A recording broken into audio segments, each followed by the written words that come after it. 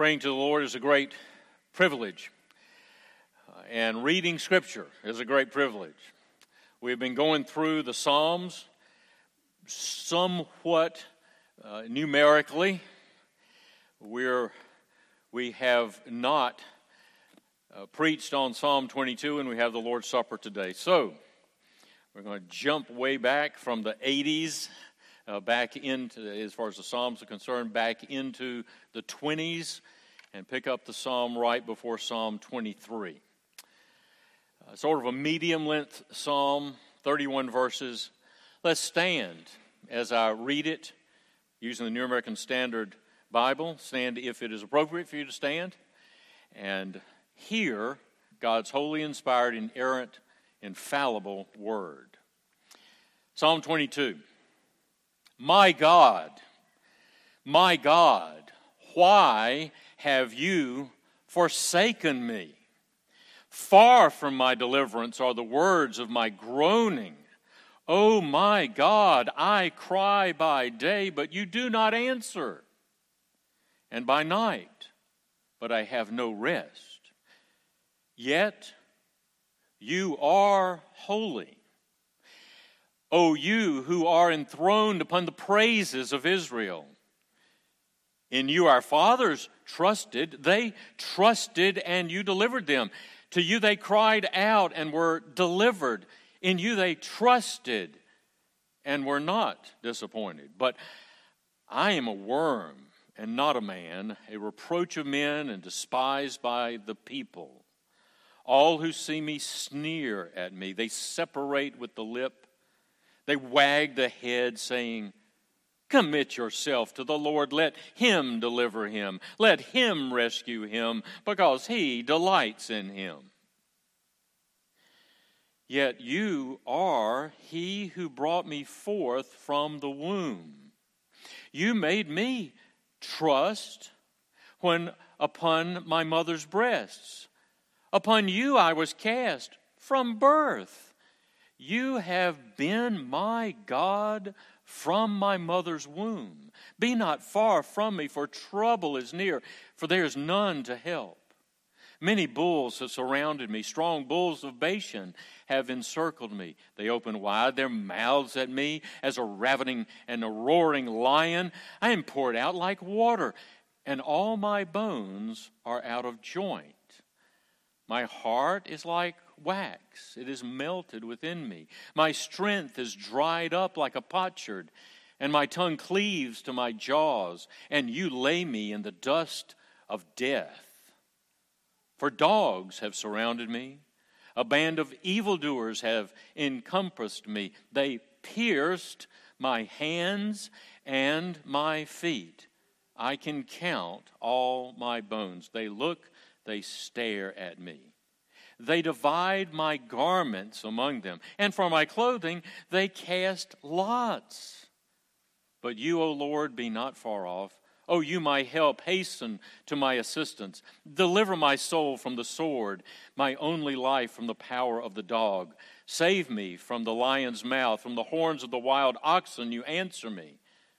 I will tell of your name to my brethren in the midst of the assembly. I will praise you. You who fear the Lord, praise him. All you descendants of Jacob, glorify him and stand in awe of him, all you descendants of Israel.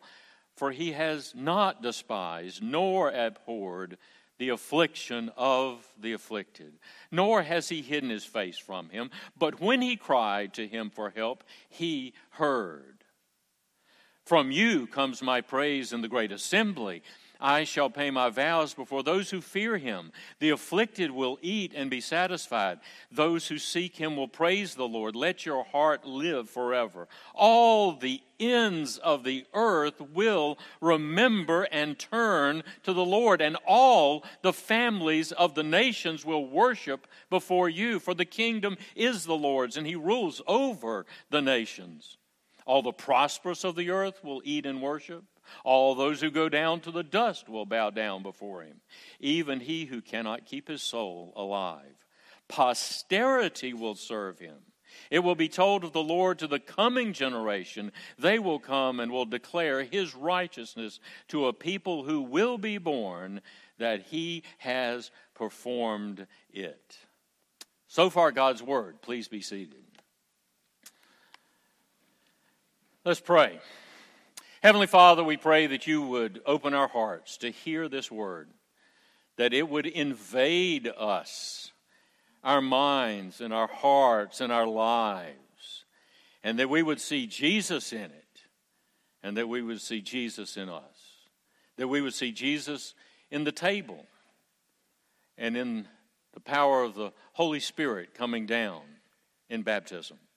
Father, we pray that you would open us up to the effects of the Spirit working by the Word. In Christ's name we pray. Amen.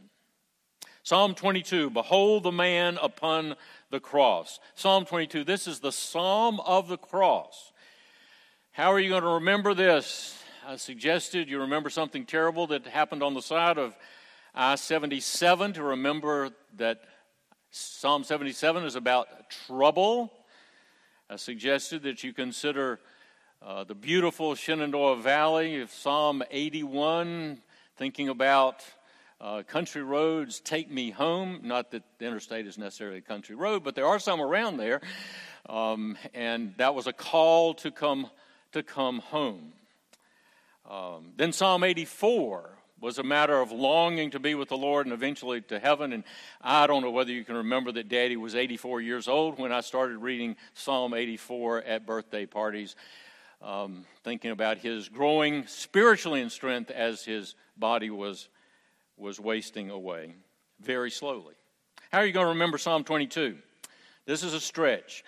We had a German family with us this past week, and the lady of the family, the wife and mother,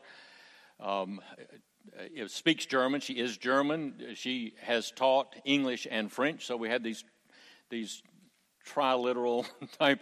You had all these. When you throw two or three languages together, you come up with puns almost all the time. It's a lot of fun.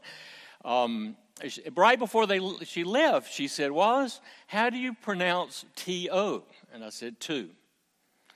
And she said, "How do you pronounce T-O-O?" I said, "two." Now, some of y'all know this. If you're under 6, maybe you haven't heard it yet, so this could be new. She said, "What is the last name of the pseudonym of the man who wrote about Huck Finn and Huckleberry Finn, Tom Sawyer and Huckleberry Finn?" I said, "Twain." She said, "Say it all together. 2 Twain." She said, "Come back next week and I'll teach you how to say locomotive." Okay, so 2, and 20. So you got Psalm 22. Now turn over to Matthew 27. Matthew 27. What happened when Jesus was on the cross? Where is the word twain in the Bible? It's in the King James more than one place, but this is 27:51. So as we're looking at Psalm 22, and you may have meditated on Matthew 27, there are lots of fulfillment in Matthew 27 to what was prophesied in Psalm 22. And you'll have, if you're looking at Matthew 27, look first at verse 46, and you'll see the clear connection there. I'll start in 45. Now, from the 6th hour, that means noon. From noon, from the 6th hour, darkness fell upon all the land until the 9th hour, or 3 p.m., the time of the evening sacrifice, the time of prayer. The third hour of the afternoon, as we think about it, 3 p.m., the 6th hour, the 9th hour. About the 9th hour, the time of that sacrifice daily, Jesus cried out with a loud voice, saying, "Eli, Eli, lama sabachthani," that is, my God, why have you forsaken me?" So you got a clear connection there. He's quoting more or less Psalm 22 about himself. And then what happens in verse 51? And behold, the veil of the temple was torn in two from the top to the bottom. So you have another two there. Or if you were reading it in King James, and behold, the veil of the temple was rent in twain from the top to the bottom. Psalm 22 is a psalm of the cross. Psalm 22, written by David 1,000 years before the cross, before the crucifixion of Jesus Christ. It is the psalm of the cross. So I want us to start out by recognizing that. Isaiah 53 is that chapter of the cross, the chapter of the crucifixion, written 700 years before Jesus came. But Psalm 22 was written 1,000 years before Jesus came. It is one Bible. There is one focus of the Bible. There is one story, one Savior. If you go back to Psalm 22, I would encourage you sometime, if you want to write in your Bible, or if you want to print it out and do this, go through Psalm 22, and everywhere you know it's talking about Jesus on the cross, put a cross in the margin. It's almost all the way through, at least through the first half. Because as you get down toward the second half, it's talking about sharing that gospel around the world, starting with right where you are. If you are a child looking at the children's page there, children, everybody's sermon helper page, you could be shading in or coloring in the cross there, thinking. Psalm 22, the Psalm of the Cross. You have to be careful. In fact, the notes of in the ESV, there's the person who wrote those notes doesn't completely see the Bible together as one book the way I'm declaring to you that it is. You have to be careful when you're reading, but this is one book, and it all prepares you to come to the cross in the middle of history and in the middle of the book in a certain sense, and then the New Testament looks back to the cross and forward to the second coming of Christ and eternity with Him. The whole Bible is about Jesus. It all points to Jesus. So be careful about what you read. Think about what you read. Think when you read, and test whatever you read and whatever anybody preaches to you or teaches you in a Sunday school class. Test everything by the rest of Scripture. Isaiah wrote about the crucifixion in Isaiah 53. 700 years before it took place. David wrote about the passion and the crucifixion and the resurrection and the spread of the gospel to the whole world in Psalm 22, 1,000 years before it happened. I'd like for you to look at Psalm 22, and I'll give you something of an outline for your meditation. If you were to draw lines and divide it into sections, the first section would be 1 through 3. And it includes both distress and declaration. In other words, he describes it's his distress, but there's also a declaration in verse 3. And if you're going to highlight anything in chapter 22, of course, you might want to highlight, my God, why have you forsaken me? Because you need to know where that is in the Old Testament, both places. In the two place here and in the twain place over in Matthew 27. But also write down, yet you are holy. We'll get back to that in a moment. So it's a distress, but then there's also a declaration of faith. Yet you are holy. Verses 4 through 5 is past redemptive history, before you were born. Looking back to Joshua, looking back to Joseph, looking back to Esther and Mordecai, looking back all the Old Testament. To you, our fathers trusted, they trusted. And you can see how trust or faith is a big part of verses 4 and 5. They cried out and they were delivered. They trusted and they were not disappointed. So it's looking back at past redemptive history. And then it's looking at, from verses 6 through 8, it's my redemptive present. I'm being redeemed, but I'm in trouble. I'm a worm and not a man. A lot of this has to do directly with the cross, but we do reflect this. The martyrs around the world right now, the people who are being beaten for sharing the gospel with someone, for leading someone to Christ, the places where the churches are being burned down and bombed, and where you're not allowed to meet, and so many things that it fits them in their present. They're being redeemed. They're being taken to heaven. And they may be taken to heaven sooner than they had expected. But they're in trouble right now, my redemptive present. And then 9 and 10, my redemptive history. You've been my God since I was a little boy, since I was a little girl. Specifically, this is about Jesus. But the Lord was at work when you were in the womb. The Lord was at work when you were brought forth. The Lord was working in your life before your grandparents were born. But specifically, the womb, mother's breast, birth, and mother's womb. Ever since I was not even out of the womb, you have been working in me. And so my prayers, I've been trusting in you all my life. And then you have the crucifixion.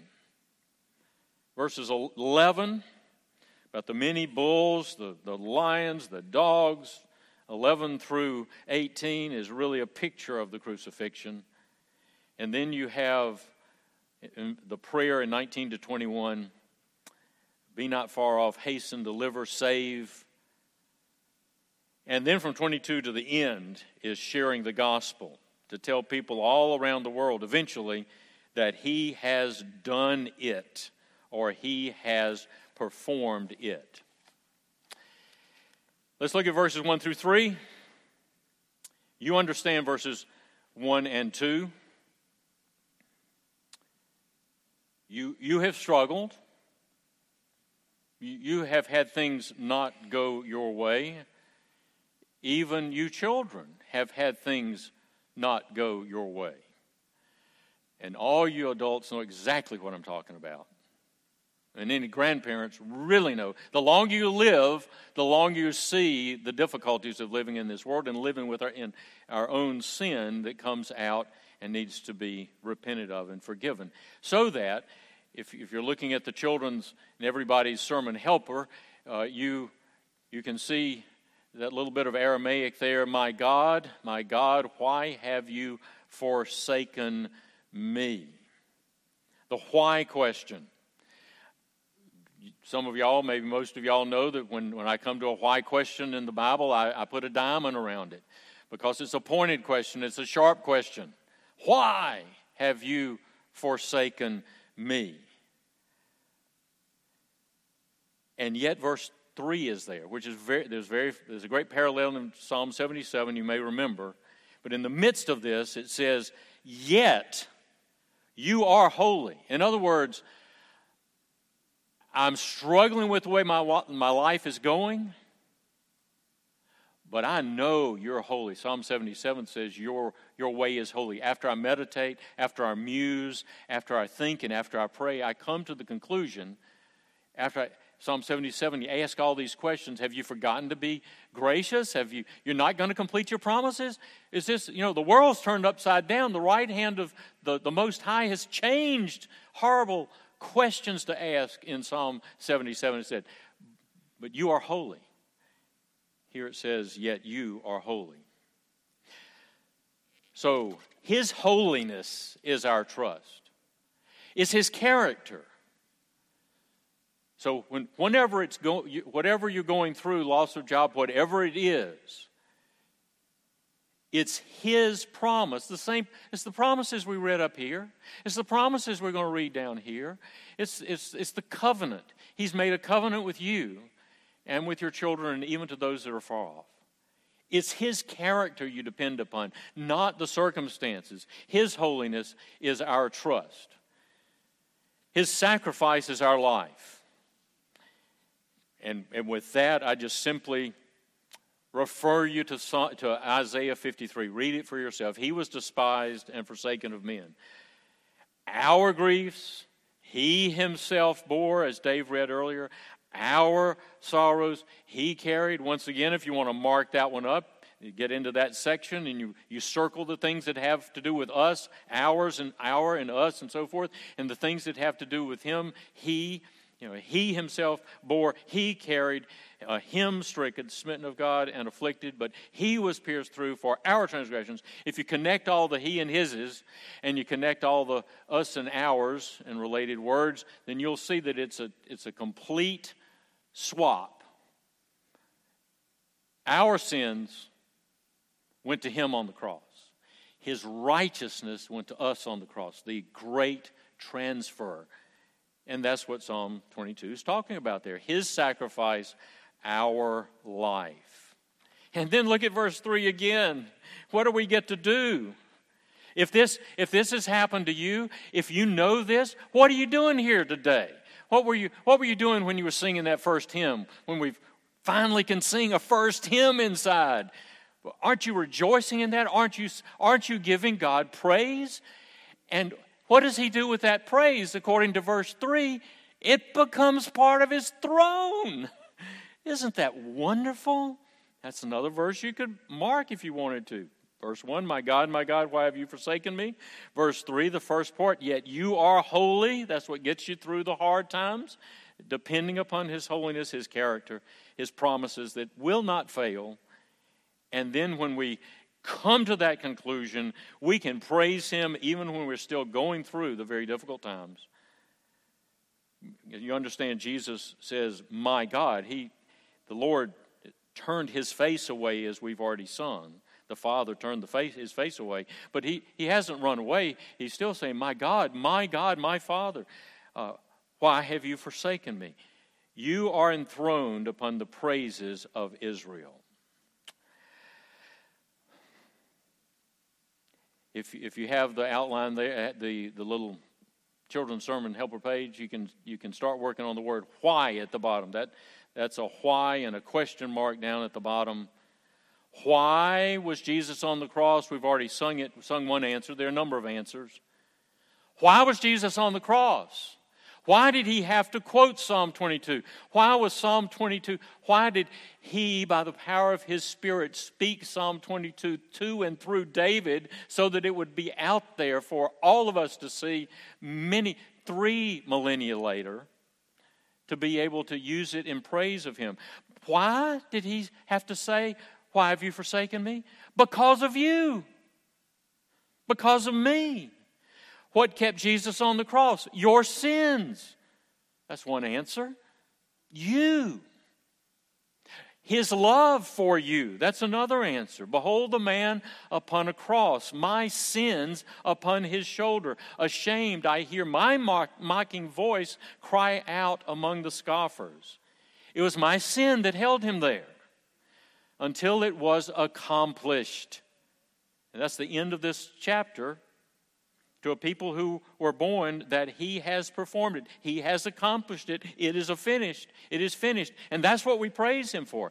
His dying breath has brought me life. I know that it is finished. Behold the man upon the cross. Praise him. Now look at verses 25 and following. Circle, and you don't have to do it in your Bibles. Circle at least in your mind. Think about all the people from verse 25 to the end that are going to receive this good news from you. It's like a repeat of Acts 1:8. We're going to start in Jerusalem, then we're going to go to the neighborhood. We're going to go to York County. We're going to start in Filbert. Well, then you got to include Rock Hill, I guess, and then you spread out and you include the rest of York County. All the way from the Broad to the Catawba, and all the way from the North Carolina border to Lowry's, and then after you share the gospel with York, and then this area is Jerusalem, then Judea, and then you go one step north to Samaria or to Mecklenburg County, and then it's anywhere and everywhere. And that's what the rest of the psalm is about. Great assembly. I start out right now. I declare to you the praise of Jesus Christ, risen from the dead, offering you life in the great assembly. I'll say that before you who fear him. So we start here. And then some of us are not here because we're afflicted. And then we go to the afflicted. And we share that with them. 25, great assembly, those who fear him. The afflicted, those who seek him. So Brian's over there at Clemson. And he starts out just trying to do things for people, like get somebody a driver's license, get somebody food if they need food, get somebody lodging, get somebody a coat because they come from a country where they don't need coats. But the point is that at some point, some of you do need coats, don't you? But you share, and the point is to be able to find people who are seeking, whom the Lord has brought in to seek. So then it goes to those who seek him. And then look at verse 27. All the ends of the earth, all the families of the nations, for the kingdom is the Lord's, and he rules over the nations. Everybody from the most prosperous to those who they're right ready to die in the dust of death. Everybody in the world, posterity is going to get this information to a people who are not yet born. So when you share the gospel, you may well be sharing it to the people who are not yet born because you're sharing it to somebody who's got the same great commission that you've got. So it's his grace, it becomes our commission, and we share it to the rest of the world. So you start out, where does it start? You start with the completion of that promise that we were going to have somebody to die for our sins. And he came and he suffered. And we get this little picture of hell. When he suffered hell, what is hell? Hell is not getting hurt. It's not specifically the burning or the worms that won't stop. That's not specifically what the hell is, when God turns his face away. So the one who knew the Father, not just since his birth, not since he was conceived in the womb of Mary, from all eternity they have had unending fellowship. But because of you, he cried out, my God, why have you forsaken me? And from that point, he has changed your life.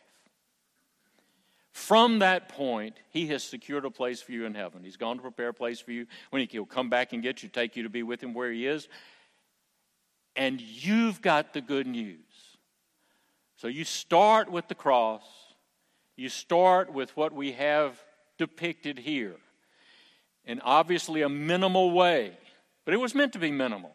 Maybe not this minimal. I mean, we'd rather do it a little bit better than this. But it's still just bread and grape juice. It's still just crushed wheat and crushed grapes. Crushed for you. Will you not praise him among God's people, among those who fear his name?